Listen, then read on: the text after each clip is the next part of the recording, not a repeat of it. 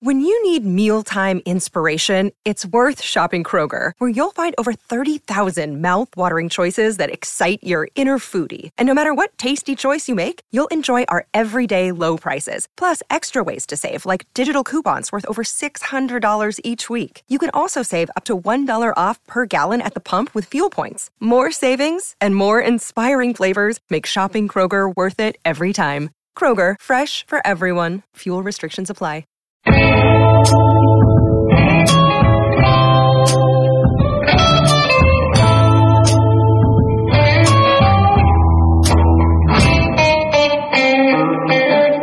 Welcome to Better Cast Saul, the officially unofficial podcast for Better Call Saul on AMC. I'm Jim. I'm Alexis. And today we're talking Season 6, Episode 13, lucky number 13, Saul Gone, because it's all gone. This is the season and series finale.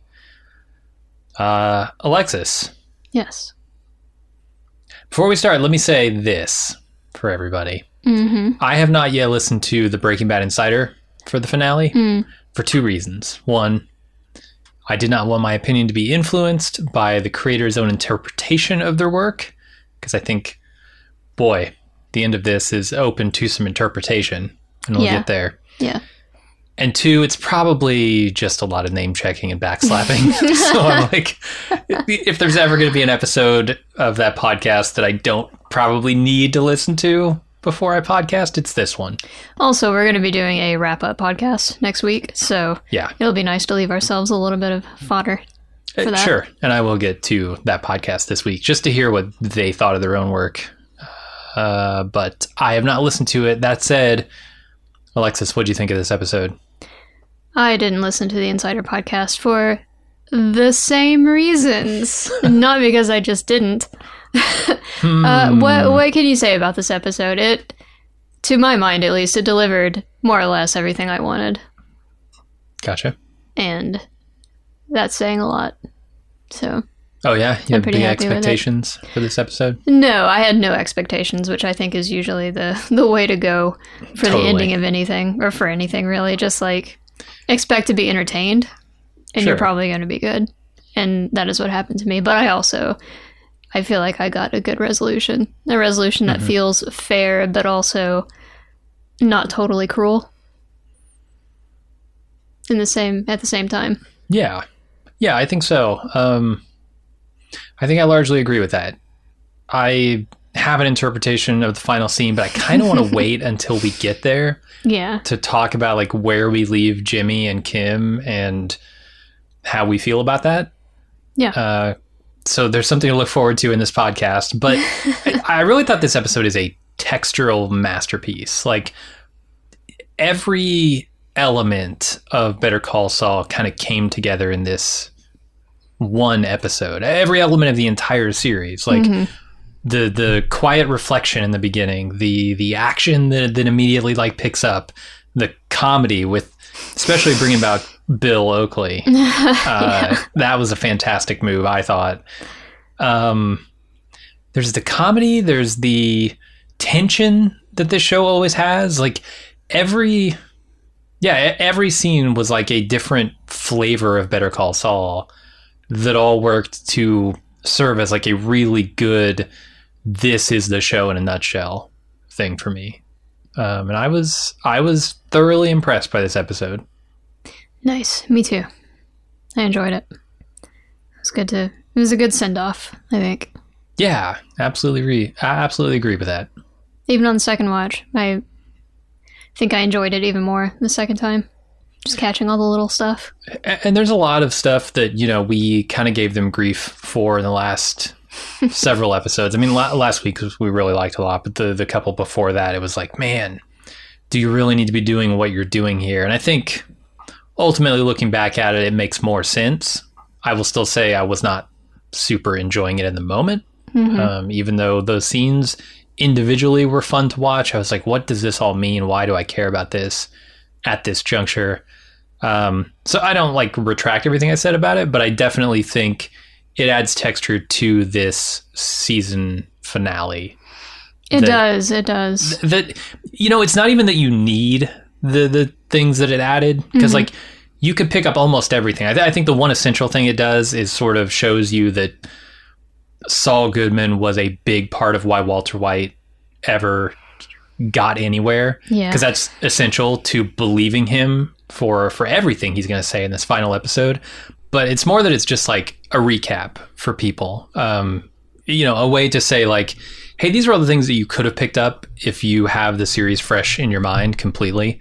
But we're going to go ahead and recap all that stuff for you in a new and fresh way, right? But this is all stuff that like you already kind of know about Jimmy or Saul, but we're going to give it to you here at the end again to reinforce the themes that we're about to go into and the decisions that Jimmy's about to make.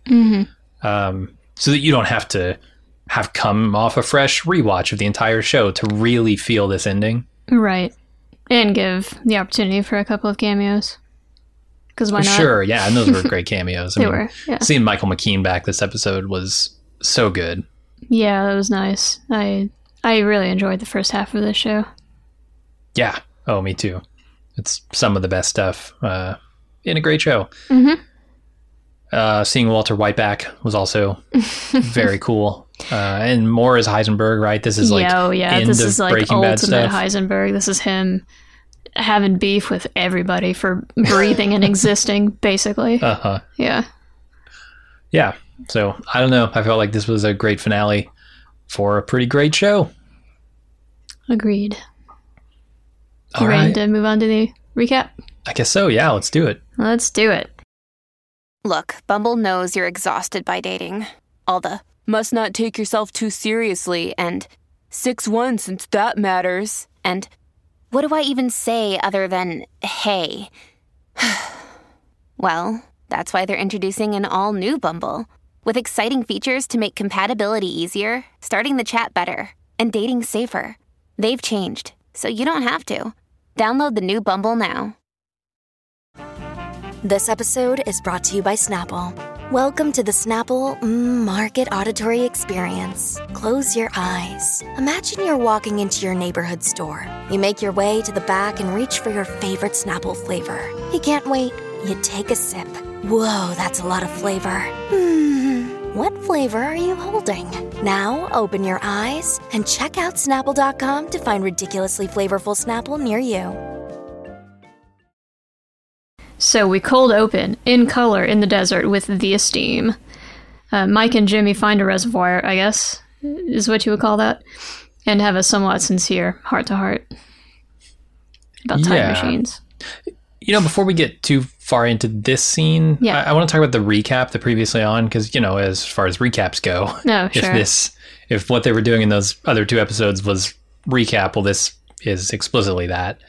I liked how they put the line about in the phone call where, Jimmy says we're both too smart to throw our lives away for no reason. And then this plea deal that he gets later in the episode, and then his decision at the end to like throw that away and throw his own life away, essentially. He does it for a reason. I found that like a real contrast to like throwing his life away for no reason. He threw it away for the only reason for him, which is the only reason left. Yeah, which we'll talk about at the end, but sure. I just noticed that in the previously on. Yeah. As far as the first scene goes, we don't often see the desert in other TV shows outside of like Westerns. And I gotta say, I'm going to miss it. The landscape, the feel that you get from the location of this series is pretty unique. It is. I always like desert imagery. It feels... There's something very clean about it to me. Okay. If that makes sense. Like the sight lines are pretty open. And it just... I don't know. It's clean. There's no... I guess there's just no mud anywhere. Is that where I'm going? The bugs are hidden, at least. Yeah. Yeah. There's no signs of real life. That out too. there. Yeah. The starkness of it. I like that. Yeah. And I won't miss it too. Me too. But I love all the things about this scene. There are a couple of final indignities that he's going to suffer in this episode, and coming back to this scene with the pee bottle hanging from his neck is one of those. Yeah. Oh, and this fool. And I don't know how you would do this. I guess you'd have to like scoop the water out with your hand and then put it in the bottle. He just rinses his bottle right in that thing that Mike is then going to have to be filling his water bottles out of after. Oh, yeah. What a dick. If I were going to be like, wait a second, wait, hey, no. Yeah. You let me go first, you pee boy. Yeah, I hope he rinsed it a few times, not just once. Ugh, disgusting. So this conversation about time machines, this will be the first time this comes up in the episode. I guess it only comes up twice, right? 3 times? Twice. Twice, once with 3 Mike and once count with Walt. a book reference. Oh, sure. Yeah. I mean, it's yeah, I really like that book, but we'll get there. The placement of that book anyway. Yeah. So of course, Mike gives a sincere answer because he's not a turd. Mm-hmm. And of course, Saul is in his denial phase, so he talks about stocks. Yeah. Yeah, he's a money guy, and Mike's a cop and a family guy, and I was curious about some of these dates, because he says like the one he'd go back to is when the day he took his first bribe, 1965, or sorry, not 65, 1980 something. And then there's people we'd like to check on in 5 or 10 years, which to me was his son Matty, maybe. Probably. See how he's doing. His son Matty, and also the other cops that were probably dirty at the same time. Yeah, maybe. Maybe they got taken down or something and he didn't. I don't know. Yeah, because that's the thing. That's the thing with Mike's background, is that for anybody who's forgotten, he took bribes as a cop, and that is kind of what led him down this path, this bad choice road. Yeah, and he mentions another date, December 8th, 2001, which I assume was the day Matty was... Not the day Matty was killed, but the day that phone call happened with Matty, where he told him to take the bribe. That's all I can assume, because it's like 3 years before where we are now, or, you know, the end of like the Jimmy era, right. Better Call Saul. So it must be around that time. Yeah, I think you're right.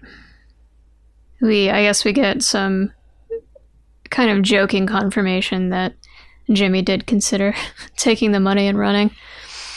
Yeah. I don't know how strongly he actually considered that, but... I don't know, this brought me back to season 1. No.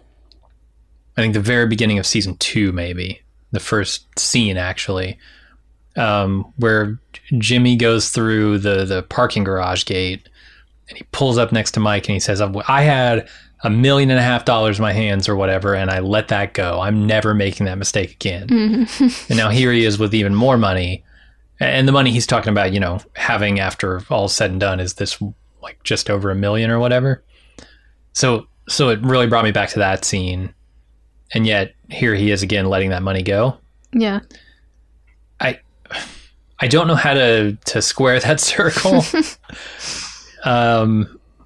Because he does make the same mistake, but I don't view it as a mistake. It's not a mistake. Also, the stakes, I feel like, are way higher. He has a much better idea of who he's dealing with at this point than maybe he did before. Oh, yeah. I mean, the Kettlemans couldn't do anything to him. Kettlemans. Also, I just want to take a moment to kind of give kudos to the production team for being able to so convincingly reproduce these scenes, or these, like, the tail ends of these scenes that we've already seen before. They did it multiple times in this episode, where the settings, they look just like, exactly like they did before. The actors look just right. Like, Jimmy is sufficiently sunburned. His lips are peely, you know. All the details are spot on, and that really helps sell the time jumps. Yeah, for me, absolutely. You can only do so much about like aging, of course, with these like deep flashbacks, like the Breaking Bad stuff from last episode, or the episode before. But yeah, what can you do? Yeah, but everything else is spot on. It's great. Got anything else to say about Mike and Jimmy in the desert? Nope. All right, let's move on. So we cut to Gene on the run. He goes by his house to grab his Saul box. Then his path eventually leads him to the world's juiciest garbage dumpster. Yeah, I really love the desperate fumbling for a way out here. You know, he's got this cupboard full of phones, which I find hilarious. That he goes to pick one out of. He goes running to the dumpster, out the back door, ends up in this disgusting dumpster, and I think he's going to try and call the vacuum guy. I think so. The disappearer again from this dumpster, but the clamshell case gives him away, and which also dumpster gross. Clamshell case even grosser. Yeah, I thought that was a beautiful touch. A beautiful comedic bit of fuckery. Yeah. They're the worst. I hate clamshell cases. They are the worst, and it takes them down. But yeah, I really enjoyed seeing him desperate in this moment. Desperate in a way that we haven't seen him be probably for a very long time. I can't remember when the last time his ass was in this much trouble. Yeah, I mean... and actively on the run. Been a while, especially because most of these episodes in the final half here have been Gene episodes. Fully half of them at this point. So yeah, you don't see him really on the run. I mean, he's always on the run, right? Like, yeah. That's Saul Goodman is a man on the run, literally from his own feelings. True. But yeah, I this desperate, I like it. I do too. They really leaned into the goo aspect of this. Whenever he finally stands up with the cops surrounding him, there's just stuff dripping off his elbow. Yeah. It's incredible. It's like the slime from, I don't know, Jabba the Hutt's food or whatever. What's the worst dumpster scene? This one or the one at Sandpiper Crossing?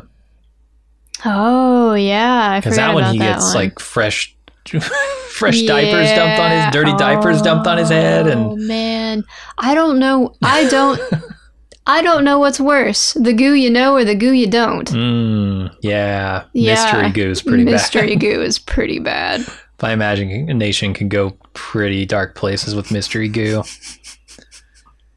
I mean, dirty diapers are no good. Don't get me wrong. No, but at least you know what it is. I don't know what smells worse, fresh, like human shit, or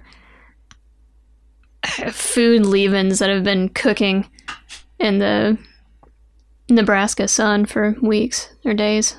The biggest indignity of it all, though, is that he then almost certainly met the person whose dirty diaper he had dumped on his head, right? Oh, it's it. Because he became the lawyer and friend of all those people, so... It's true. I don't know if he could pick them out of a lineup based on smell, color. Why would you want to? Perhaps taste? I don't even know. Hey now.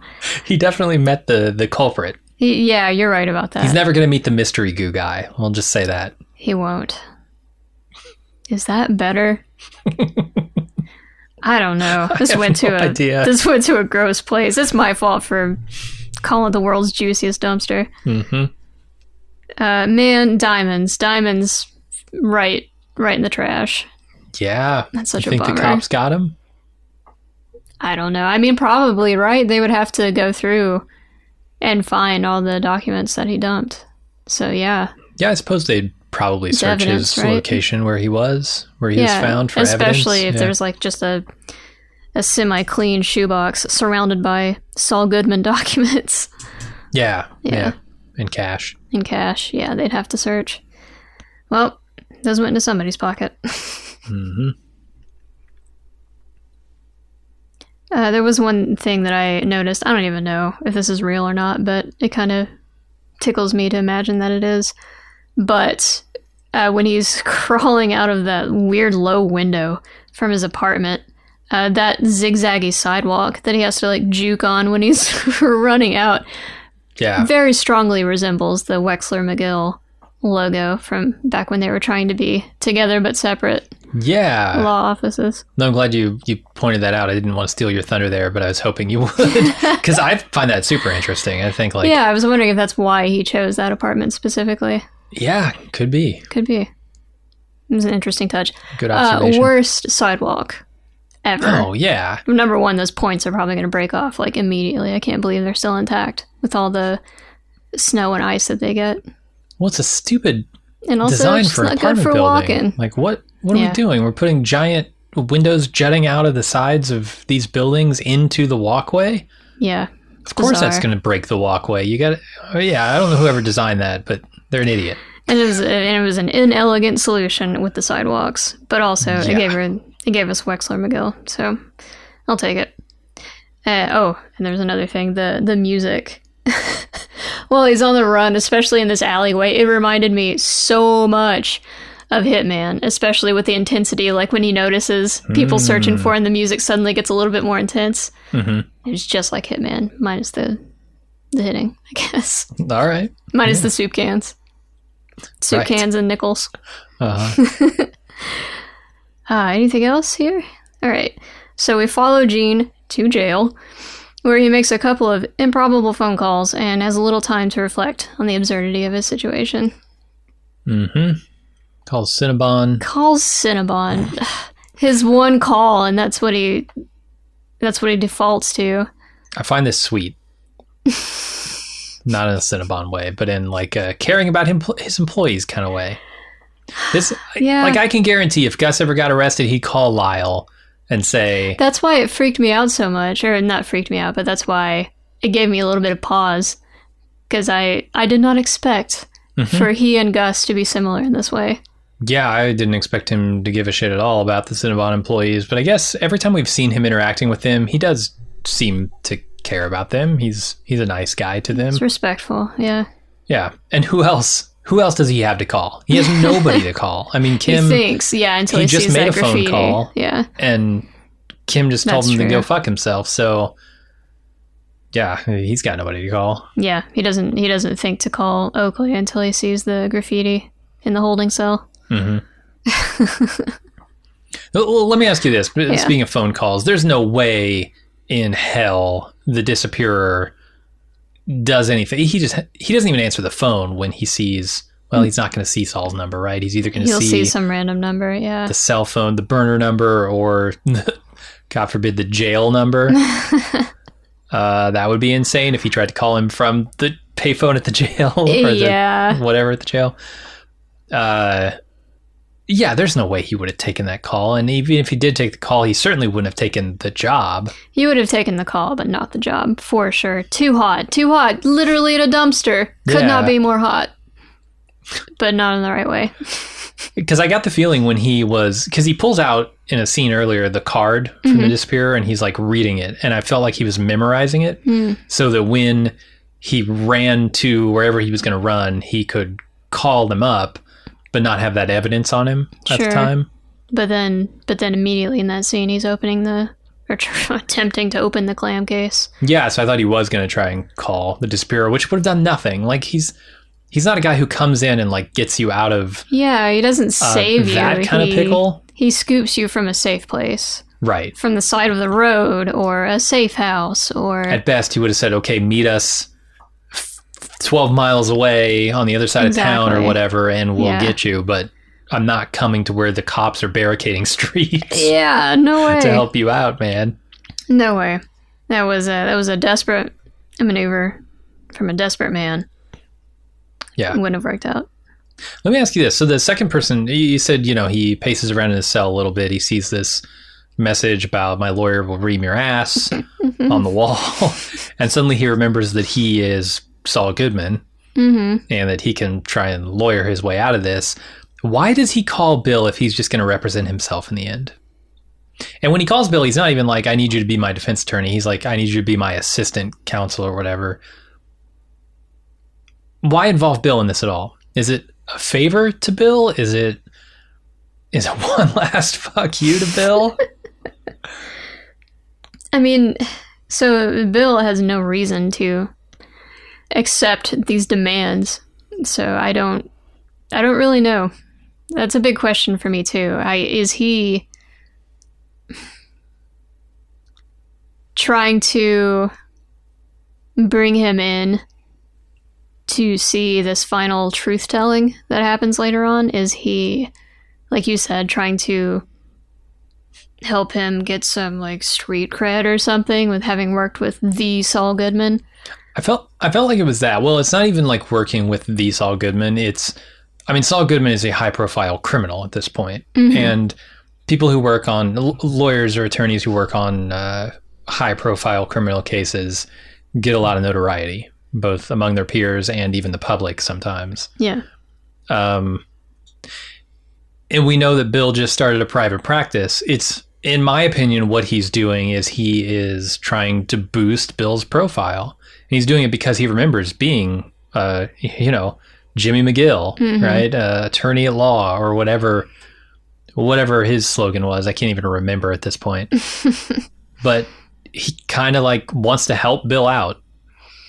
Yeah, and also maybe just having a familiar face there with him to bolster his spirits in some way. Maybe. I don't know. Is that a stretch? He doesn't seem that sentimental to me. Right. It's almost like, I just thought it was like, if you could be the guy that got Saul Goodman only 7.5 years in jail for the stuff he did, you'd be a hero. You'd be a super lawyer. Yeah, no, that's a good point. I would believe that. I'd buy that for $1. Okay. He says to Bill that he's going out on top, which is hilarious in this situation. We cut back to Saul in a conference room. He has his charges read to him, invites a familiar face into the room, and hours later manages to talk his way into a cushy plea deal. Familiar face, you say? In the form of Marie. Is that Mrs. Schrader? It is. It is the widowed Mrs. Schrader. Yeah, there's a moment in here where he responds to her, and he starts off with Miss, and then corrects himself to Mrs. Ugh. So it's not to, like, essentially throw her newfound widowhood into her face. Yeah. Which I liked, that nice, subtle little touch. But Betsy Brandt is great in this scene. She is. She's the embodiment of impotent rage. Yeah, I don't want to, like, say that, the Bill Oakley performance is a little bit thankless. Because he is so good at what he does, that actor, that, it's indicative of how thankless that role is that I don't even actually know his name. But to me, the standouts in this episode are Bob Odenkirk at the top, and then Betsy Brandt a very close second, just for this scene alone. She's so good. Yeah, her face is really telling a story as she listens to the fucking humbuggery that's happening in front of her. And the speech she delivers about Hank and, Gomez, and how, they were on the side of justice, of right. And, you can say what you want about Hank. He's not as great a guy as she's making him up to be. Yeah, she's definitely putting him on a pedestal, but I think you can be forgiven for that when your husband died, like, apparently 1.5 years ago. Yeah, absolutely. And the way she defends him, the emotion that she's giving off here is extremely strong and extremely justified in my mind. I don't know. I thought she did a great job in this scene. I was impressed with her character in general, because Marie can be a little impulsive, shall we say. She can be a little just emotionally unstable, but she manages to keep it together. That was a nice touch for this last scene that she's in another scene, but she isn't saying anything. So for her last spoken scene, it's a nice send off. Yeah. The other thing about her that I remember from Breaking Bad is that she is a bit of a firebrand. Yes. And if she says something isn't going to be, then it's not going to be. Unless maybe you're Skylar White, maybe her sister can, deal with her, or tone that down. But here, I was surprised to see that the government, because they make that point, right? Like, Betsy Brandt says, you are not going to negotiate with this guy. You're not. And she folds her arms and she does the thing she would do with Hank, and Hank would back down. But the government here does negotiate with him. Yeah. So it was nice to see that part of Marie come back up to the surface through her sadness, but also it was ineffectual in a strange way. I'm not used to seeing from her. Yeah, it probably helps that guy had 6 other people around him. If it had been one-on-one, yeah, I'm not so sure. She's very fiery. True. Not even that fire can overcome the weight of the U.S. government. Oh, the crushing weight of pseudo-justice. So it's 7.5 years and a very good cell in a very good prison. Yeah, I was wondering if Saul could get away with the victim defense here. Because, we've seen him do this in the past. We've seen him do this with the Chuck quote-unquote confession when he was trying to get his law license reinstated. And that board just saw right through him. Yeah. They did not buy it. So I was a little bit surprised that they backed down so much, but he's right. All he needs is one juror, right? If he can, and he is very good at convincing people of things, and to do things. And if he can convince just one juror to hang this jury, then I doubt he's going to go free for that. I think he'll just be on perpetual trial. Yeah. I don't know exactly how it works, but I don't know either. It also helps that at least physically it's true. All those things did happen. Oh, He was kind of a victim, but he was also a complicit victim. So. Yeah, and that's why I really love that flashback with to his office with Mike, where it's right after Walt and Jesse took him to the desert, and he says, "Yeah, I think this guy's going to be big. Let's get in on it." I really want to work with Walter White. That's why that one was so important to me. Yeah, because it told you that he was the instigator there, and I kind of needed to know that going into this finale. Otherwise, I might have believed him. Right. Right. Yeah. I've seen all the terrible things he's done. No, he saw dollar signs. Yeah. Like he admits to toward the end of the episode, which we'll talk about when we get there. But yeah, many, many different motivations happening. So he's pleading, he's going to do a plea deal here with the government, and they're going to give him 7.5 years. But he's going to dictate where he wants to serve his term. And he picks pretty cushy prison, FCI Butner-Lowe. I looked it up. It's in North Carolina. Sure, I guess the weather's good over there. It's called Butner-Lowe, L-O-W, because it's a low security prison, as opposed to where he ends up later, which is ADX Montrose, which is a supermax, a maximum security prison out in Colorado. Which is the one that he did not want to go to. Yeah, and the weather sucks, right? Yeah, Colorado, it's going to be snowing half the year. Sure. You don't even get the benefit of weed. So he got the opposite of what he wanted here. Yep. But he did get, he doesn't get the ice cream, but he did pick the best flavor, mint chocolate chip. I feel like I went hard on, what's that terrible stuff called last week? So mayonnaise? Excuse me, Miracle Whip. I went hard on Miracle Whip last week, so I will keep my silence on I know what you think. I know what you think. Chip. Mm-hmm. So, after this... Trust me, she has opinions on mint chocolate chip. I've heard them many times. It's one of my favorite flavors. It might be my favorite flavor of ice cream. And I don't care who knows it. That's fine. It's gross. That's fine. People can like gross things. Well, you know what part of it is for me? Is that it looks like it's a very similar color to pistachio ice cream, which is amazing and maybe my favorite. And I see that green and I get excited. And then it ends up being fucking mint chocolate chip. And I'm the opposite of excited. Moving on. Okay. We go back in time to the Breaking Bad era when Saul and Walter White are sharing a safe room in the disappearer's place. Saul asks the time machine question again and still can't give an honest answer about regret.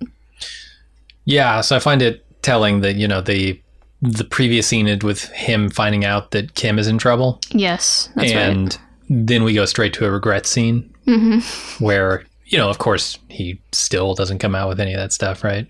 Right. He regrets breaking his knee one time. Right. Great. Some botched slip and fall.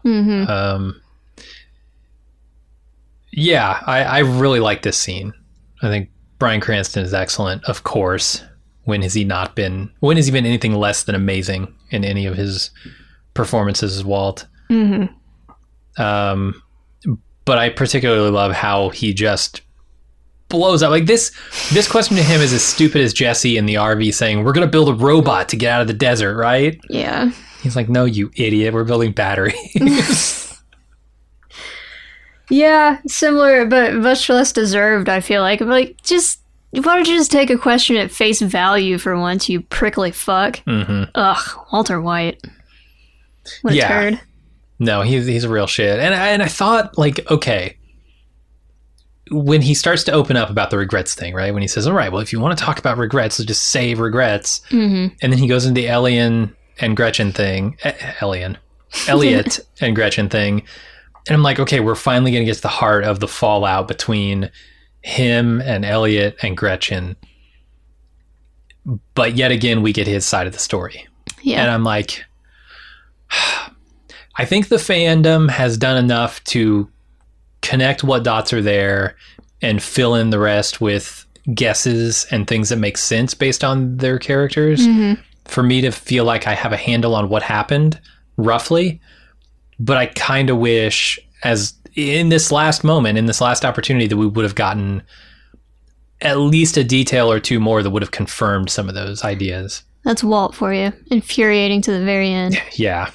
There are 3 pieces of evidence that I think are the strongest to suggest what I'm about to suggest, which is my understanding of what happened is that both Walter and Elliot were into Gretchen.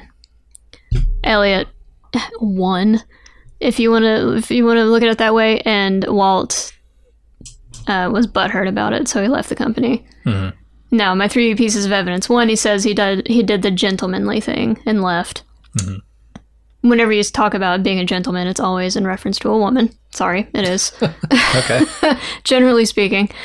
2, there is a flashback scene in Breaking Bad of Walt and Gretchen. He's like giving, I guess, some kind of lecture just to her for some reason. They're talking about something, and then he's like tutoring her or something. Yeah, and then he's like hard flirting toward the end. He like is leaning very physically toward her. It's obvious that that's what he's doing. He's hitting on her. Yeah, I think he felt like some kind of it's gross, but I think this is how he felt, some kind of ownership over her. Probably. Like he had called dibs on her. Yeah. When they were, they weren't even like students together. They were professor and student, right? Like he was a grad student. I think she maybe wasn't quite a grad student yet. Gotcha. Or maybe she was, and just the fact that she's a woman was enough for him to, because he's kind of like that. Honestly, he's a little sexist. Okay. Yeah. And because he had known her first or whatever. Yeah. Right? So then the third thing is the fact that we are introduced to Elliot and Gretchen in Breaking Bad as being married and super together and having a super nice house and a super nice company. Those 3 things are what lead me to think that is what happened. There was a weird, stupid love triangle. And Walter White was Walter White about it. Yeah, absolutely. I think that's the prevailing theory. Yeah.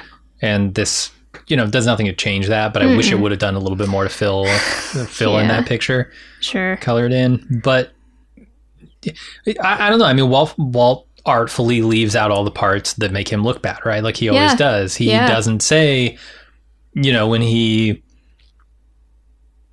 got out of the company that they offered to take him back into the company and his pride made him say no. Yeah. Even later on, in the early Breaking Bad, they mentioned bringing him back into the company, or at least like at that pool party on his birthday. At least there being some kind of like payout or something, and he once again refuses to take it because he is ego in human form. Yeah, absolutely. Pride. And the big standout thing here is he doesn't regret any of the meth stuff. Yeah. He doesn't regret any of that stuff. He's gotten people killed. He's lost his entire family. He doesn't regret any of that. What he regrets is walking away from Gray Matter because that was a point of pride to him, right? Like this company that he built, I mean, rightfully, he did help build that thing from the ground up. Co-founded, yeah. Now it's super successful and his ego is all hurt because he's not a part of it. And Elliot's getting the reward and the glamour. I think he and Saul are very similar in that way. Oh, absolutely. I mean, they're both... It's telling at the very end of this scene what Walt says to Jimmy after...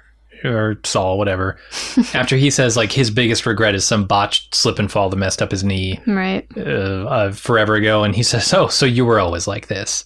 And I'm thinking, right back at you, Walt. Right. You were always like this. The only difference is you kept it on the inside, and then you've got a The only difference diagnosis. is, you didn't have the opportunity to let it overwhelm you because you had other things that were forcing you into situations that, like, you couldn't even think about it, right? It's like Jimmy with all the stuff he does with Saul.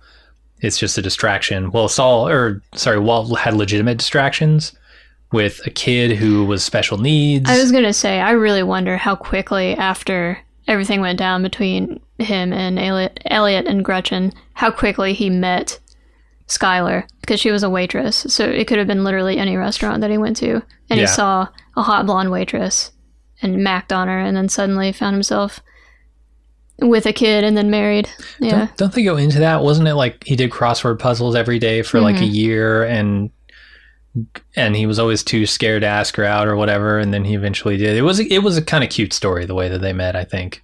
The way but it was also probably tinged with grossness. I can't remember. Yeah, who can say? I mean, we know that Skylar is not like Gretchen. At all, really. Oh, it was tinged with grossness because he was telling the story at a time when Skylar fucking hated him. Yeah. And he was telling it as like this cute story. Yeah, wasn't that the scene where she fucking walked into the pool?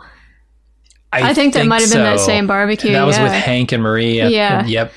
He's talking and nobody's even paying attention to what she's doing, and she just very stone-facedly walks into the pool and then stays down there. Yes, that was the grossness I was remembering. Yeah, so right back at you, Walt. Right back at you, Walt, you piece of shit. You've always been terrible. Always. So next, we fast forward to the future, again, to Saul and Bill Oakley in a plane. And Bill tells him what happened with Kim and Cheryl Hamlin, and Saul realizes he still has one more bargaining chip, or at least that's how they play it in the scene. Yeah, so this is the beginning of this week's scam. People thought, I've seen people say there was no scam this week, and they're not wrong. There's no scam. There's definitely no montage scam, but there is a scam going on. And it's on Kim this time. Yeah, there is Jimmy twisting the situation to get what he wants. Yeah, and it's a minor offense, but it does leave Kim tapping her foot, very nervous about what he's going to say. Yeah. So the idea here, I don't know if we want to explain this whole thing yet. Maybe we should wait till the court scene, because I think that's where it kind of comes to a head. Yeah. But yes, this scene is not quite what it seems. He's not.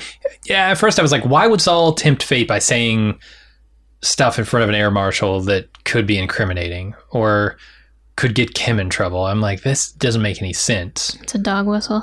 Until we get to the court scene later. Yeah, I think this is just, I think you're right, him trying to position her, trying to get her to show up. The thing I love about it, though, is that Bill's reaction, because Bill thinks he's insane. Bill thinks you're doing all this to get mint chocolate chip ice cream for 7.5 years? And he has such a low opinion of him that it plays. It's like, yeah, right. Maybe this crazy asshole would actually do. All right, man, I'm going to go take a piss. Whatever. I do think Kim would know that she's opening herself up to a civil suit with Cheryl, right? She knows that. Had to know. She's smart enough. I think she's okay with it. I think she's, like, maybe feels like she deserves it. There's a lot of, like, I deserve this self-flagellation going on in this episode, or even in last episode, like you said, with Kim confessing. I think that's in there. Yeah. She has to at least put the possibility for punishment out there before she's going to feel good, okay about what happened. Yeah. Jimmy does the same thing in this episode. I think one of the reasons he throws away this plea deal is punishment. He feels he deserves some kind of punishment. Oh, definitely. Yeah. Especially, I think he had time to think between being on the run and seeing Kim's face again, hearing her voice. Yeah. I mean, he's got a plan in this scene for sure. But He we'll does. get there. Yeah. And then, well, very quickly we'll get there. So after this, we cut to Kim eating lunch with her boring fucking coworkers again. Sorry for the cussing. She leaves work early to volunteer at a pro bono office and then gets a call from Suzanne, the Albuquerque ADA. Here's where I'm triggered. One birthday at Red Lobster is too many birthdays at Red Lobster. I'm sorry. I would prefer that you just truck in a truckload of their biscuits to my house. Cheddar Bay. I'll take that. Sure. But actually going into a Red Lobster? Counter argument. If you've never been there before, maybe that would be okay. But then once is okay. But maybe no not birthdays. after that. No birthdays at Red Lobster. Okay, here's the pass you get. If you are planning on taking someone to Red Lobster for their birthday, A, they can't have ever been there before. Right. Because then they won't be a treat. They'll know what they're in for. B, you can't ever have been there before. Because if you know what kind of place Red Lobster is and you willingly Why would you subject take a someone loved one to there? on their birthday to that environment, Sure. you are a criminal. You deserve to be in a juicy dumpster. You do. You deserve to lose your diamonds in a juicy dumpster. That's what Yes. Jim thinks. That's exactly what I think. But their biscuits, bring them on. Hell yeah. I've never been, so I have no opinion. Well, I know what we're doing for your next birthday. I don't have birthdays. I'm the only person who doesn't have birthdays. Weird. Strange. Do you think... You're Yeah. lucky because I have been to a Red Lobster. So I know not to take you there. This was the voice of experience Oh, yeah. speaking. Mini Red Lobster. Christians love Red Lobster. I don't know why. Midwestern people and like... Midwest Christians fucking love Red Lobster. Yeah, is it because it's like... It's the exotic Cracker Barrel of in the some sea way? is what it is. The Cracker Barrel of seafood is what Red Lobster is. Is it? Tell me I'm wrong. Do they have a bunch of kitsch on the walls? Oh yeah, the whole theme Is is there a separate little shop connected to it? Do you have to walk through the gift shop to get into the restaurant? no, they don't have gift shops at Red Lobster. I like the gift shop at Cracker Barrel. That's my little confession. Yeah, that's it. I always like the peg game. Yeah, that sounds bad out of context, Well- but yes. The pegging game, you say? No, that's not what I said. The peg game. Oh my god, okay, this is a throwaway. I'm just going to say this real fast. I saw somebody on Reddit say that there could be a Kettleman spinoff. We would call it Better Peg Craig. Jesus. Yeah. Anyway, yes, the peg game is fun. I do not remember how to play it, but I remember enjoying it as a young child with ADHD. You know the In-N-Out Burger. Their animal style? Do you know what that is? It's where they make the burger real sloppy. Okay, I was going to say, Real I've heard juicy. tell. I've heard tell of this. Yeah, they put all kinds of sauce and toppings on it and stuff. I would if they're gonna do another spin-off of the Breaking Bad universe, Yeah. I want one focused on Los Pollos Hermanos called Lyle Style. Oh, nice. Yeah, where like he it. just manages a Los Pollos and scrubs an oven for 6 seasons. Would you watch that? No. Would you watch a show prominently featuring a cuck? Lyle Style, so Gus's empire goes down. Los Pollos is shuttered. He has to go to Red Lobster to get a job. Now he's making everything Lyle Style. Nice. That's the series. I'm trying to think of some joke involving spice curls, and I just can't get there. Mm. It's fine. There doesn't need to be one. Yeah. It didn't need to be anything I just said, but it's there. Nothing I said in the last 3 minutes needed to be said either, but that's life, baby. Anywho, yeah, so this is definitely when she decides that she needs to go. She's got to go back to the ABQ. Kim does. Oh, yeah, I hate the shot of Kim through that windshield with those palm tree reflections. Yeah. It's so ugly.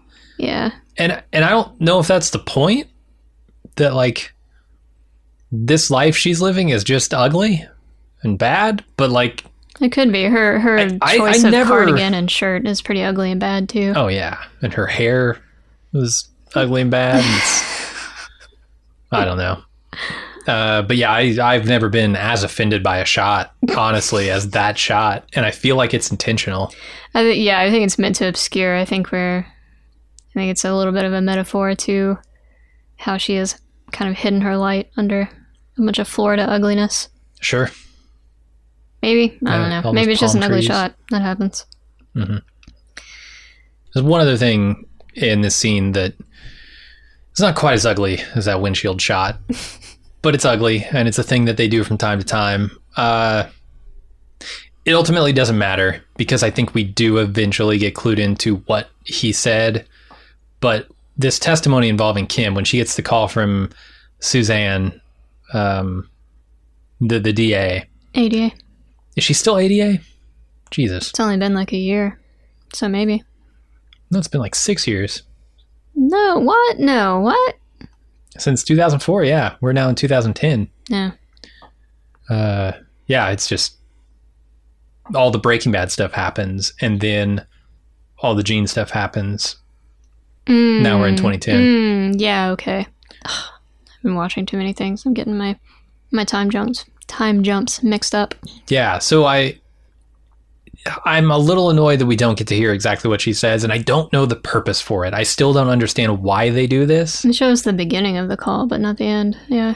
Yeah, they leave out the important details, and I guess it's supposed to create tension, but I think there's more tension if you think that Jimmy is possibly going to blow up her spot. Mm-hmm. Now, the only reason I could see that you wouldn't want to show it to us is if it's something just wildly untrue that as a viewer we would know is wildly untrue. Right. But I would think that would create tension too, because then you're like, why is Jimmy lying about all this stuff? Is he going to try and throw her under the bus to get his ice cream? That's disgusting. That's so funny. That thought never even crossed my mind, that he would actually do that. Not even for a second. Right, because they don't... Well, I don't know. It definitely crossed my mind when he said, like, yeah, there's stuff I have to unload on the government, and it involves Kim. I'm like, what is he doing here? Is this one last moment where he's going to continue to spiral down and be terrible? That's fair. I must have missed the greater context of that in my my idealism. Which I mean, that's perfectly reasonable to do, because it's not super clear. Mm-hmm. I think this episode is playing, tricks, but and I think it's well told. It's just it takes a second to realize what's going on. To be fair, for this phone conversation, I mean, all Suzanne would have to say is that he has testimony that involves you, because they don't know. Obviously, he's not going to give it before he is in a place to give it. Yeah. So I don't know if there is actually anything else that they could have said. I assume if you want to get like, I don't know, visually interesting, this is like a mirror of, or this is a parallel to what happened with her and Gene, right? Like she said some stuff to him that we didn't get to see. Somebody's saying stuff to her that we don't get to see, and it's about like what he said. Sure. So maybe there's like a, full circle kind of thing here, but it wasn't to my taste. But it's like the only thing in this episode that I wasn't really in for. Gotcha. Hey, it's Kaylee Cuoco for Priceline. Ready to go to your happy place for a happy price? Well, why didn't you say so? Just download the Priceline app right now and save up to 60% on hotels. So whether it's Cousin Kevin's Kazoo Concert in Kansas City, go Kevin, or Becky's Bachelorette Bash in Bermuda, you never have to miss a trip ever again. So download the Priceline app today. Your savings are waiting. Go to your happy place for a happy price. Go to your happy price, Priceline. Wyndham Hotels and Resorts makes travel possible for all. Whether it's the long haulers looking for a great cup of coffee, a roomier rest for the on-a-whim road trippers, or a place to make summer memories with the whole family. No matter who you are, where you're going, or why, with 24 trusted brands to choose from like La Quinta, Days Inn, and Super 8, your Wyndham is waiting. Get the lowest price at WyndhamHotels.com. Restrictions apply. Visit website for more details. Next, we follow Saul on his way to the hearing to discuss his generous plea deal. Saul starts to put on the same show he did for the prosecution, but then takes a hard left turn into the truth and finally tells everyone everything. Everything. Mm-hmm. Including Chuck stuff. Incredible. What a turnaround. Let's talk about the less consequential stuff here. Mm-hmm. Bill. Yeah, Bill's shitting his pants visibly. Love it. It's showtime, and he's just terrorizing Bill at every chance, right? He's seeing Bill's looking around at the lineup that he's against. Yeah. Like the litany of judges or not judges, of attorneys and on the government employees. side. Yeah. All of the victims sitting in the audience here. And then when Jimmy just starts unloading things, like the way that Bill reacts to that is just like, he's just blindsided by a truck here. He is blindsided, and then he's like fumbling but legally, trying at every turn to get him to shut up. And then he's trying to back out of it. Like, can I not be here anymore? The judge is like, nah, you came in with this fool. You're stuck in this case. At this point, I'm thinking Saul's just taking him down with him. Right. Like, was that the plan all along? I don't think it was. But my other question about that is, why is the petition to withdraw from this case denied? Is it because, when you thought you had the upper hand, you were willing to defend this scumbag. Mm-hmm. Now that things are turning on you, you want out? You want to weasel your way out of this? No. Maybe it's just his face. He's got a weasel face. Yeah, he definitely does. He could be asking to go to the bathroom, and it would still look like he's trying to weasel his way out of something. Yep. And the way, the reactions from Bill when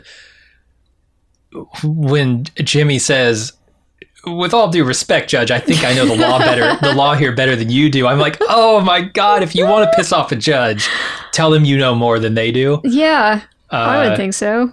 It was just outstanding. All of his reactions throughout this scene. It was fun. It was a delightful little fiasco to give us right at the end of this thing. And then there's the other half of this. Yeah. Which is the much more serious, the much more interesting part of it.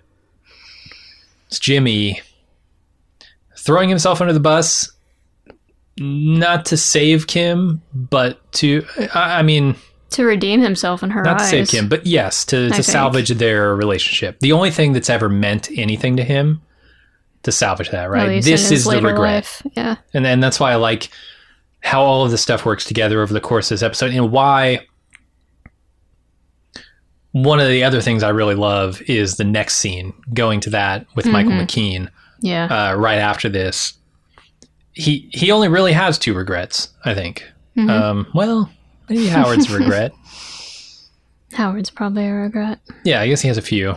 But we get to see them all here, like back to back to back, right? He talks about how, Howard got caught up in it and he didn't deserve it, all that stuff. That's a huge regret for him. And then Chuck, obviously, we see in the next scene, how he's realizes that he could have tried harder, right?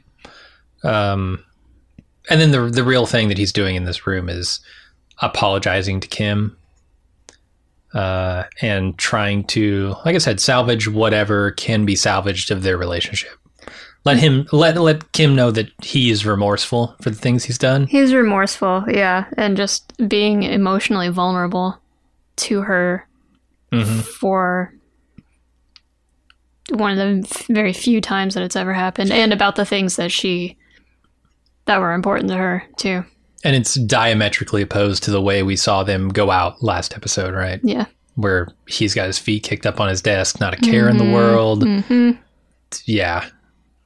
So I don't know. This performance from Bob Odenkirk is incredible.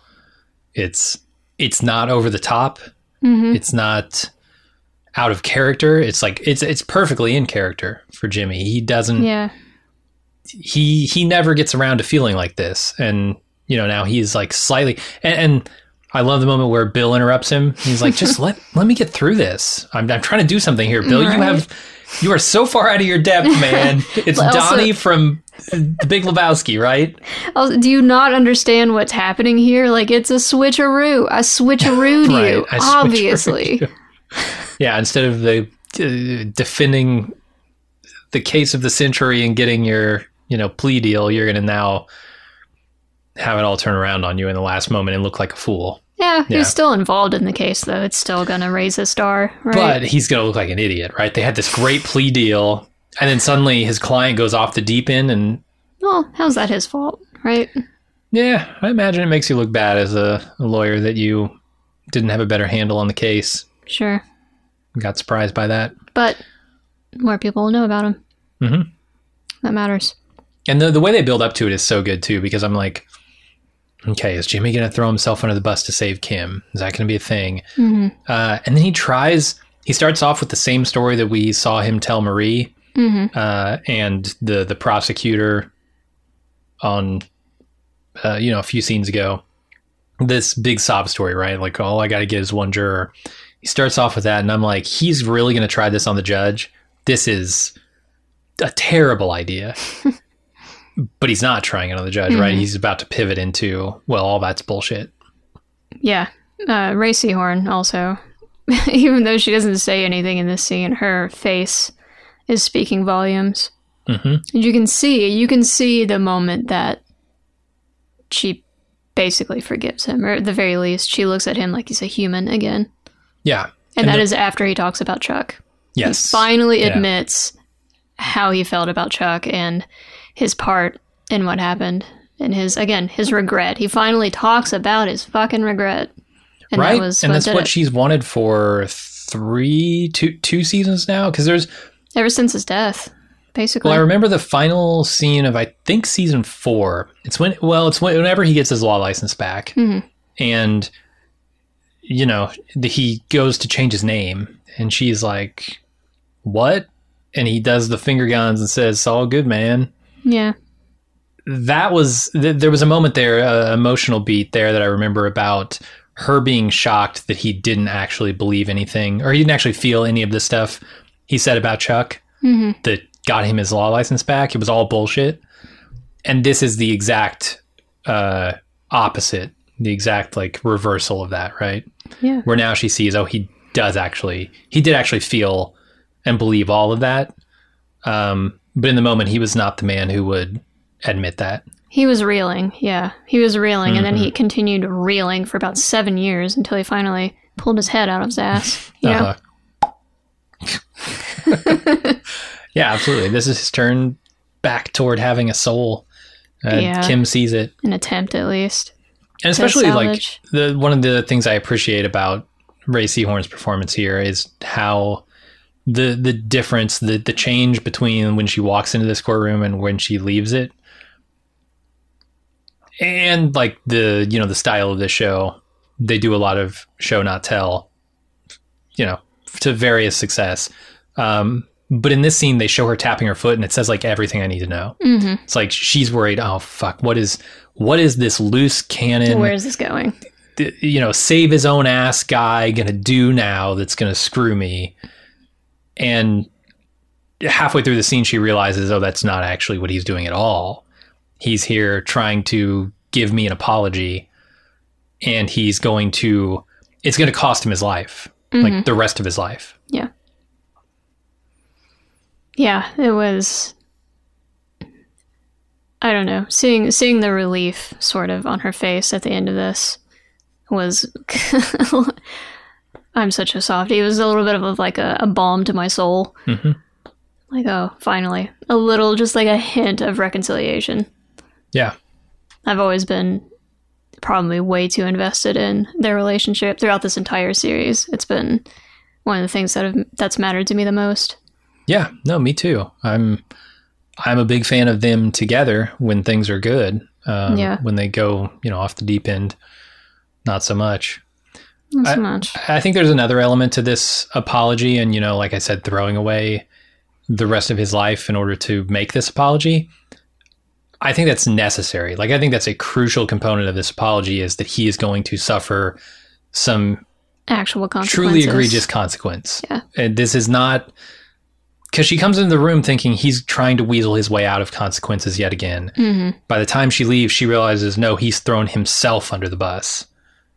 And without that, I don't think I believe this confession from Jimmy. I take it right back to the Chuck thing that he did to get his law license back. Right. And I think he's just saying what he needs to say to make me forgive him in this moment, because he wants this relationship, not because he values the relationship, but because, well, he does, right? I mean, he always does these things that end up hurting or affecting people because he wants to be liked. And part of being liked is having mutual feelings with someone, right? Mm-hmm. So it's not that he's not doing it for them, but he's mostly doing it for himself. Here, that is not true. Yeah. That is completely not true. Yeah. Normally, he, in much the same way as Walter White, is trying to maintain some kind of image of himself, at least as Jimmy. Mm-hmm. That's what he was doing, was trying to maintain an image of himself. But in this courtroom, he doesn't care about that anymore. He's willing to show his dirtiest, darkest feelings. He's willing to admit what kind of person he's been. Yeah. Instead of saying, it's all good, man, I'll just be this person. He's like, no, the person I was bad. Yeah. I'm going to prove it to you. I'm going to prove that I understand that. Yeah. Not just that I'll say that, but I understand that. And I will accept the consequences for that. Yeah.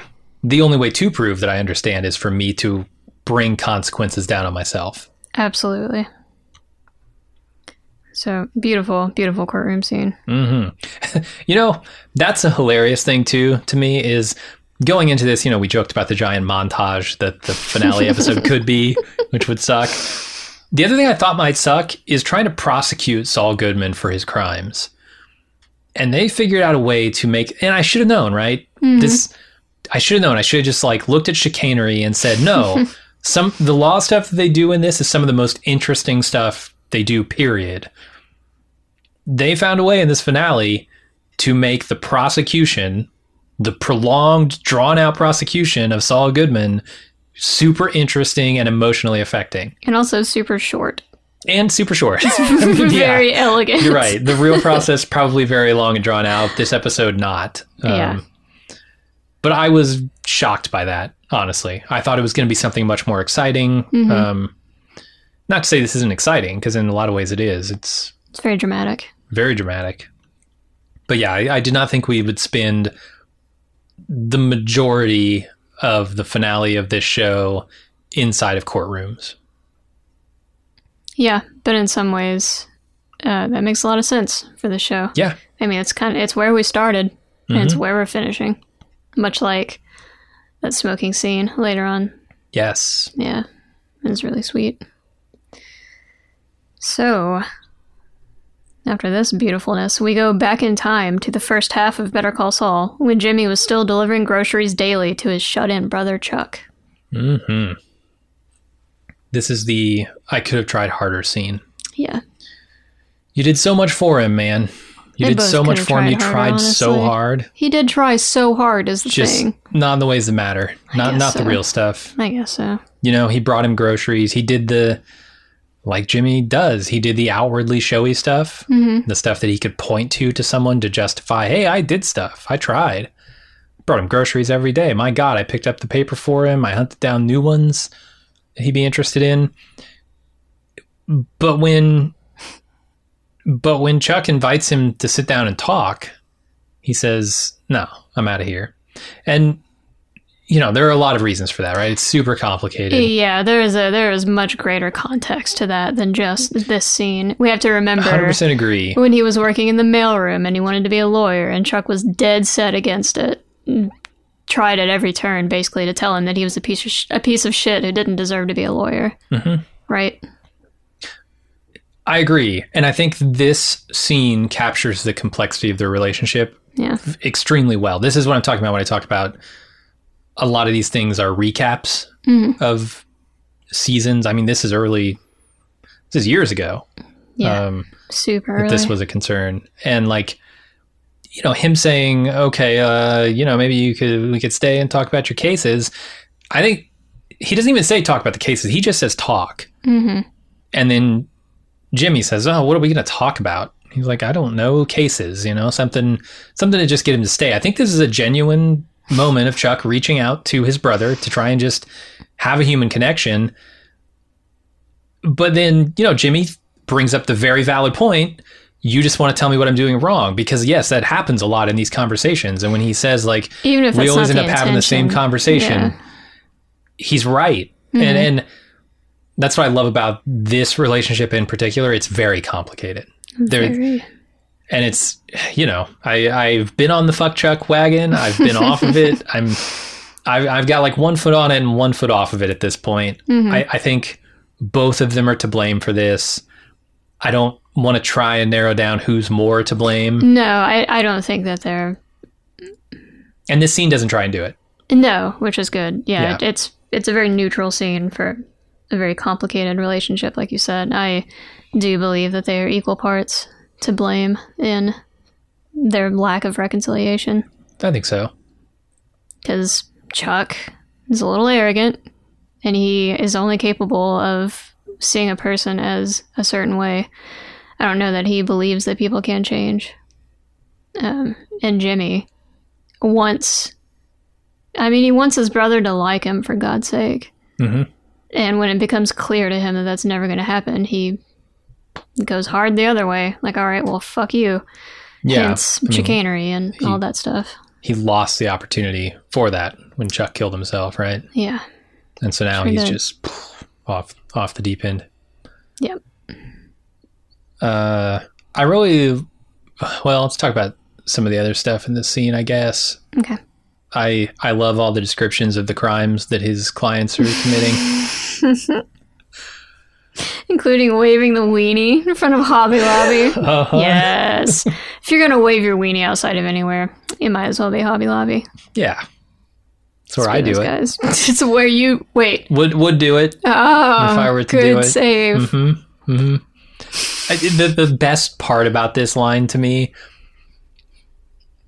is you can actually see Bob Odenkirk enjoying that line in real time. Yes. There is no acting there. No. The acting is him not cracking up because he loves that line. Yes. You can see it on his face. And that to me is always enjoyable. It's like the Saturday Night Live stuff when they break. Mm-hmm. Those are always the best moments for me. But yeah, he almost breaks character here because it's so funny. It is good, and it's very classic Jimmy. It's very season 1 Jimmy. It's nice to see he still can be a little lighthearted about stuff, but genuinely lighthearted. Yeah, I guess that's the other part of the episode that we haven't really talked about. The part of Bob Odenkirk's performance is he's got to portray 4 different versions of the same person. 4 different versions of the same character in this one episode. Yeah. Maybe 5. It's a lot. It's a lot. And he does it seemingly effortlessly. I talked about how Walt is a very different Walt in this flashback than he was in the previous one, but those were 2 separate. I mean, I'm sure they were shot back to back, probably either on the same day or next day. But yeah, he's doing all this in a single episode, and it's very impressive. It is. Dude's got chops, for sure. Yeah. And he gets to do a lot more. One last element in this scene that you mentioned earlier in the episode, the time machine. Yes, the book. I love this because this is an indication that this is his regret, right? Yeah. When you're talking about the time machine and regrets, having that in the scene.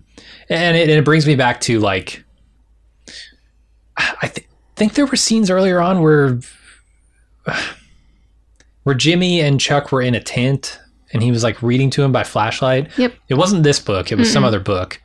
But it brought me back to that scene, right? It evokes that kind of emotion, that sweeter time in their relationship, the innocent time, and how, like, not being there anymore is that regret for him. Yeah, absolutely. And you could look at, if you wanted to interpret it this way, Chuck reading this book while also just having had this, trying to reach out again to Jimmy and it not working again. You could say that could be Chuck's regret. Yeah. Is not being able to establish a real connection with his brother. Yeah. No, I think you nailed that. So instead of having him ask the fucking time machine question for a third time in this episode, they just, they do it that way. It's much more subtle and it's much more true to the character of Chuck, because I don't know that he wouldn't have given a real answer to that anyway, unlike the other two people. No. Both Mike and Walt somehow managed to give a sincere answer, but I don't think Chuck would have. Yeah, I wonder what Chuck's biggest regret would have been. Would it have been not telling Jimmy what his mom said on her deathbed? Would it have been refusing to give him a job when he worked his ass off to get a law license, a law degree? Would it have been some other moment with, like, maybe Rebecca? Yeah. I don't know. There are just lots of little hurts in their relationship. It would be really hard to pinpoint, like, what was the origin of them not being able to get along anymore. And what did Chuck care about? Like, Yeah. I mean, Chuck cared deeply about the law. And, like Jimmy says in the previous scene, like, that's the one thing that was super affecting. That's the one thing he cared about, and I took it away from him. Yeah. Brutal. So I wonder if it would be something related to the law. A case he lost. I don't know. His bullshit regret as opposed to his real regret. Sure. Yeah. Who knows? We'll never know, because he offed himself. Very sad. So, after this scene, we go forward again to a much less luxurious prison transport. The other inmates on the bus recognize Saul and start chanting his name. What's that about? I really don't get it. I think maybe they're trying to show us that his time in prison is probably not actually going to be all that terrible, because he is known to be a friend to criminals, right? He was a criminal lawyer. He had these commercials that everybody has even a little bit of a trash gene inside them loves. I love them. Sure, me too. Okay. That's how I took it anyway. And later on, he pounds it with the guy who takes over the bread job when he goes to meet with Kim. So I feel like it will not take very long before he has his own little network inside this prison. I know it's high security, but within that, he's still probably going to be able to get cigarettes and shit. Yeah, you're absolutely right. That's definitely what it's about. I was kind of surprised by that, though. His smile at the end, where he's like, yeah, it won't be so bad. I did this. I guess I was surprised by that, though, because I'm thinking if I'm Saul, I'm worried that there are a lot of people, like all the people that you actually helped, that you were able to deliver on the promise of, this super lawyer who's going to get you off. Well, they're not where you're going.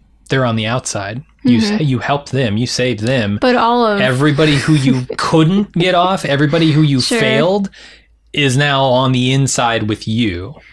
It's like a cop going to jail, right? Like, you put me away. It's way different than a cop going to jail. Yeah. Yeah, it's not as direct, but like, I could see a lot of prisoners going, "Hey, man, you said you'd get me off. I saw your commercials. Right. Better call Saul? No, I called Saul, and look where I am." And then shiv him 48 times. Sure. I'm looking at it as these are like the friends of the people who he did get off, and I feel like he got most people off with pretty light sentences. Mm-hmm. That's my guess. So those are the friends of those people. Okay. So it's probably going to be okay. Yeah, I mean, that's definitely what they were saying. It's going to be okay. Yeah. You know, he's going to make bread. He's going to live fine. He's going to be out in the yard. Yeah, he'll be stuck in this one place. He won't be able to have nice cars anymore, or a mansion, or a golden turlet. But he didn't have those things before anyway. So yeah, I don't know. So that was my takeaway from that. Why stare at the guy's sweat bead? That was my other question about this. Like, why is he? Because he seems to be surprised by it, by the sweat. Is it because it's cold there? Maybe it's Colorado. Just something to fixate on. I don't know. Big juicy sweat droplet on a chunky neck. Mm-hmm. Also, did you recognize that guy? The first inmate who turned around? No. I kind of did, but it might just be from other shows. Yeah, could be. I couldn't tell if I was supposed to know him from this show or not. Nope. All right. Well, we follow Saul or Jimmy, I guess, to the prison bakery, then to an interview room where Kim's waiting. They share a smoke like old times, and she walks out of the prison to Jimmy's finger guns. Mm-hmm. It was very sweet. Oh, yeah. It brings everything full circle, right? It feels like a reconciliation to me, and yeah, it's delightfully round. Yeah, his scam, his minor scam on Kim worked, right? Mm-hmm. And she believes his confession and his apology. She calls him Jimmy. Mm-hmm. When she sees him, "Hi, Jimmy," in that very loving tone. Yeah, because I look back at Jimmy, and Jimmy, when she knew him, was a guy who was trying to do the right thing. Yeah. I mean, he was not slipping Jimmy. He was just Jimmy McGill. The mailroom guy, the guy that was, organizing the betting pool. The guy who, for the office, looked up to his brother, even if he didn't necessarily like him. He looked up to him. The guy who was busting his ass to get a law license and do the right thing. That kernel of goodness, yeah. And now that's back, right? Yeah. That's what the cigarette means. She wants to believe that it is, yeah. Absolutely. And I think it is. I really love that moment, and combined with the finger guns. Mm-hmm. The finger guns, to me, and you might have a different interpretation of this, is to tell her he's okay with his decision. He has no regrets. The finger guns are not like, haha, I'm Better Call Saul, and I'm always going to keep being me, baby. It's like, I took it as, yeah, I'll be fine. Don't worry about me too much. Yeah. And I'm right in thinking that these guys are definitely going to keep in touch, right? I don't see why not. I feel like they're going to. This is not the last time they're going to talk to each other, especially now that everything's out in the open. Basically, all the dirty laundry has been aired. Mm-hmm. It is fresh, clean, and yeah, he's stuck in jail, but at least they can have a phone call every week. And maybe she never needs to hear, yep, again. Yeah. I do wonder what her Florida life is going to look like. She's going to change it. You think so? You think she's going to be a little more proactive? Be a little bit... Well, she's volunteering at that pro bono office, so she's already taken steps, right? Right. I think between the Cheryl confession, getting that off her shoulders, and then getting to some place where she can feel good about Jimmy, and then heal from that aspect of this. Yeah, I don't know why she wouldn't go back to a life, because she didn't have a life in Florida. It was nothing. Yeah, she cut her hair and dressed nicely too. Not necessarily like the Kim that we remember, but certainly a shinier version. Mm-hmm. Yeah, so I think she's going to be just fine. I think so too. I really like where the series leaves us here. Oh yeah. I like that these two are, basically okay again. But Jimmy is still suffering consequences. Mm-hmm. I like that they managed to thread that needle. And so is Kim. I mean, Kim didn't get away from consequences. No. She's got a civil suit hanging over her head. That could possibly. I like that they leave that up in the air. Yeah. I don't need to know that Kim's going to get sued and she's never going to make a cent in her life that doesn't go to Cheryl. But I also like that she has given up a lot of the stuff that was part of who she was before. You know, these people have had to change themselves because of these events. You know, she gave up practicing the law. In that she way, might get back into it. That high intensity, right? Corporate lawyer way. Yeah. Yeah. I think she loved that life. I think she also loved the life with that she was looking at with the Howard or the Sandpiper money, right? If they could convince Howard to, you know, go crazy and then get that money, she could open up a pro bono office. I think this is like a scaled down version that's going to be less satisfying, but still satisfying. It's something. It's better than nothing. Yeah, and maybe she just does this, you know, nights and weekends, Yeah. Volunteer work, and then she's working at some stupid sprinkler place or a pet shop or whatever. But at least she's doing some kind of service to her ethics. Yeah. And then she visits Jimmy once a month or whatever in jail and sneaks him a file and he breaks out. No. Yeah. But yeah, I think it's a perfect place to leave them. I'm super happy with the way this resolved. Yeah, I'm satisfied. And that's really all you can ask for. You know what else I'm satisfied with? This episode of the podcast. Are you? 100% satisfied. I'm so satisfied with this episode that I'm going to punt. And then this is going to be... You're going to like this. Don't worry, audience. This is not diminishing the content in any way. I'm going to punt all the feedback to next week. Oh, we are going to have a podcast Juicy. Next week, a wrap-up podcast. Yes. I think, like I said, I have to punt this feedback. We're already an hour and a half in, and there is a metric boatload of feedback that has come in. I'm trying to read a lot of it, and so I have like 20 pages of feedback here that we have in no way enough time to get to. So we're going to do that next week, along with a wrap-up for the series, just say our final farewells for this show. But we do have other plans. Yeah, we may be announcing a new project, if any of you are interested in that. I mean, I think I'm okay to announce it right now. Oh, shit. We can at least tell people the name. We don't have any content for you yet, and we don't know exactly when this is going to come out, but I want to let people know, because we've had a lot of people write in and ask, are you guys going to be doing any other shows? And we kind of hinted around it last episode, but I think since then we've talked about it, and I think we definitely are going to do a podcast called you want to say it together? Brendan Done That. And it's going to be a Brendan Fraser catalog retrospective, where we're going to review Brendan Fraser movies, TV shows. The show that nobody asked for, but you're going to get. Brendan Fraser, there's a bit of a renaissance happening. Renaissance. Yeah. So we might have even said this last time. I don't know. We might have said we had the idea for it, but yeah, we're settled on that. Going to actually do it. And that's great, because I like a lot of Brendan Fraser movies. I know one of your favorite movies is a Brendan Fraser movie. The Mummy. That's like top tier, probably top 5 movies for me. Nice. Yeah. Jurassic Park. The Mummy. Raiders of the Lost Ark. Oh, yeah. We did watch that recently. I'm a little basic millennial, but what do you want from me? Ghostbusters. I'm also a basic millennial, because I love those movies too. Yeah. There's Airheads, there's Encino Man, there's all sorts of stuff. We're not, I don't know how we're going to like format this yet. We're talking about ideas. We've got some fun stuff that I think is going to be enjoyable planned for this podcast. So yeah, we'll do a wrap up next week, and then we'll let you know more next week about the release schedule, release date, what it's even going to format, look like. all that stuff. I'd love to bang out a trailer and get that out there for people. Yeah, that'd be cool. But we got to record something to have a trailer. So true.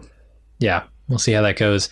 In the meantime, before next week, go ahead and send feedback to bcs@baldmove.com with your thoughts on maybe not necessarily the finale, because I have plenty of that, so far. But on the series as a whole, like, yeah, you know, what you thought about it. Everybody's going to be asking the big question, God. Which is better, Breaking Bad or Better Call Saul? So answer that yourself. So yeah, write in. And maybe we'll tally the votes. Yes, that sounds perfect. Write in and say, which is your favorite, Better Call Saul or Breaking Bad? And we will tally it and we'll come up with the official score. Yeah. Exciting. Yeah. Once and for all. Absolutely. So yeah, I'm excited to do all of that stuff. Me too. But I guess that means this is the end of the podcast and we'll have to just see you guys next week. So thanks for listening. And until then, I'm Jim. I'm Alexis. Bye.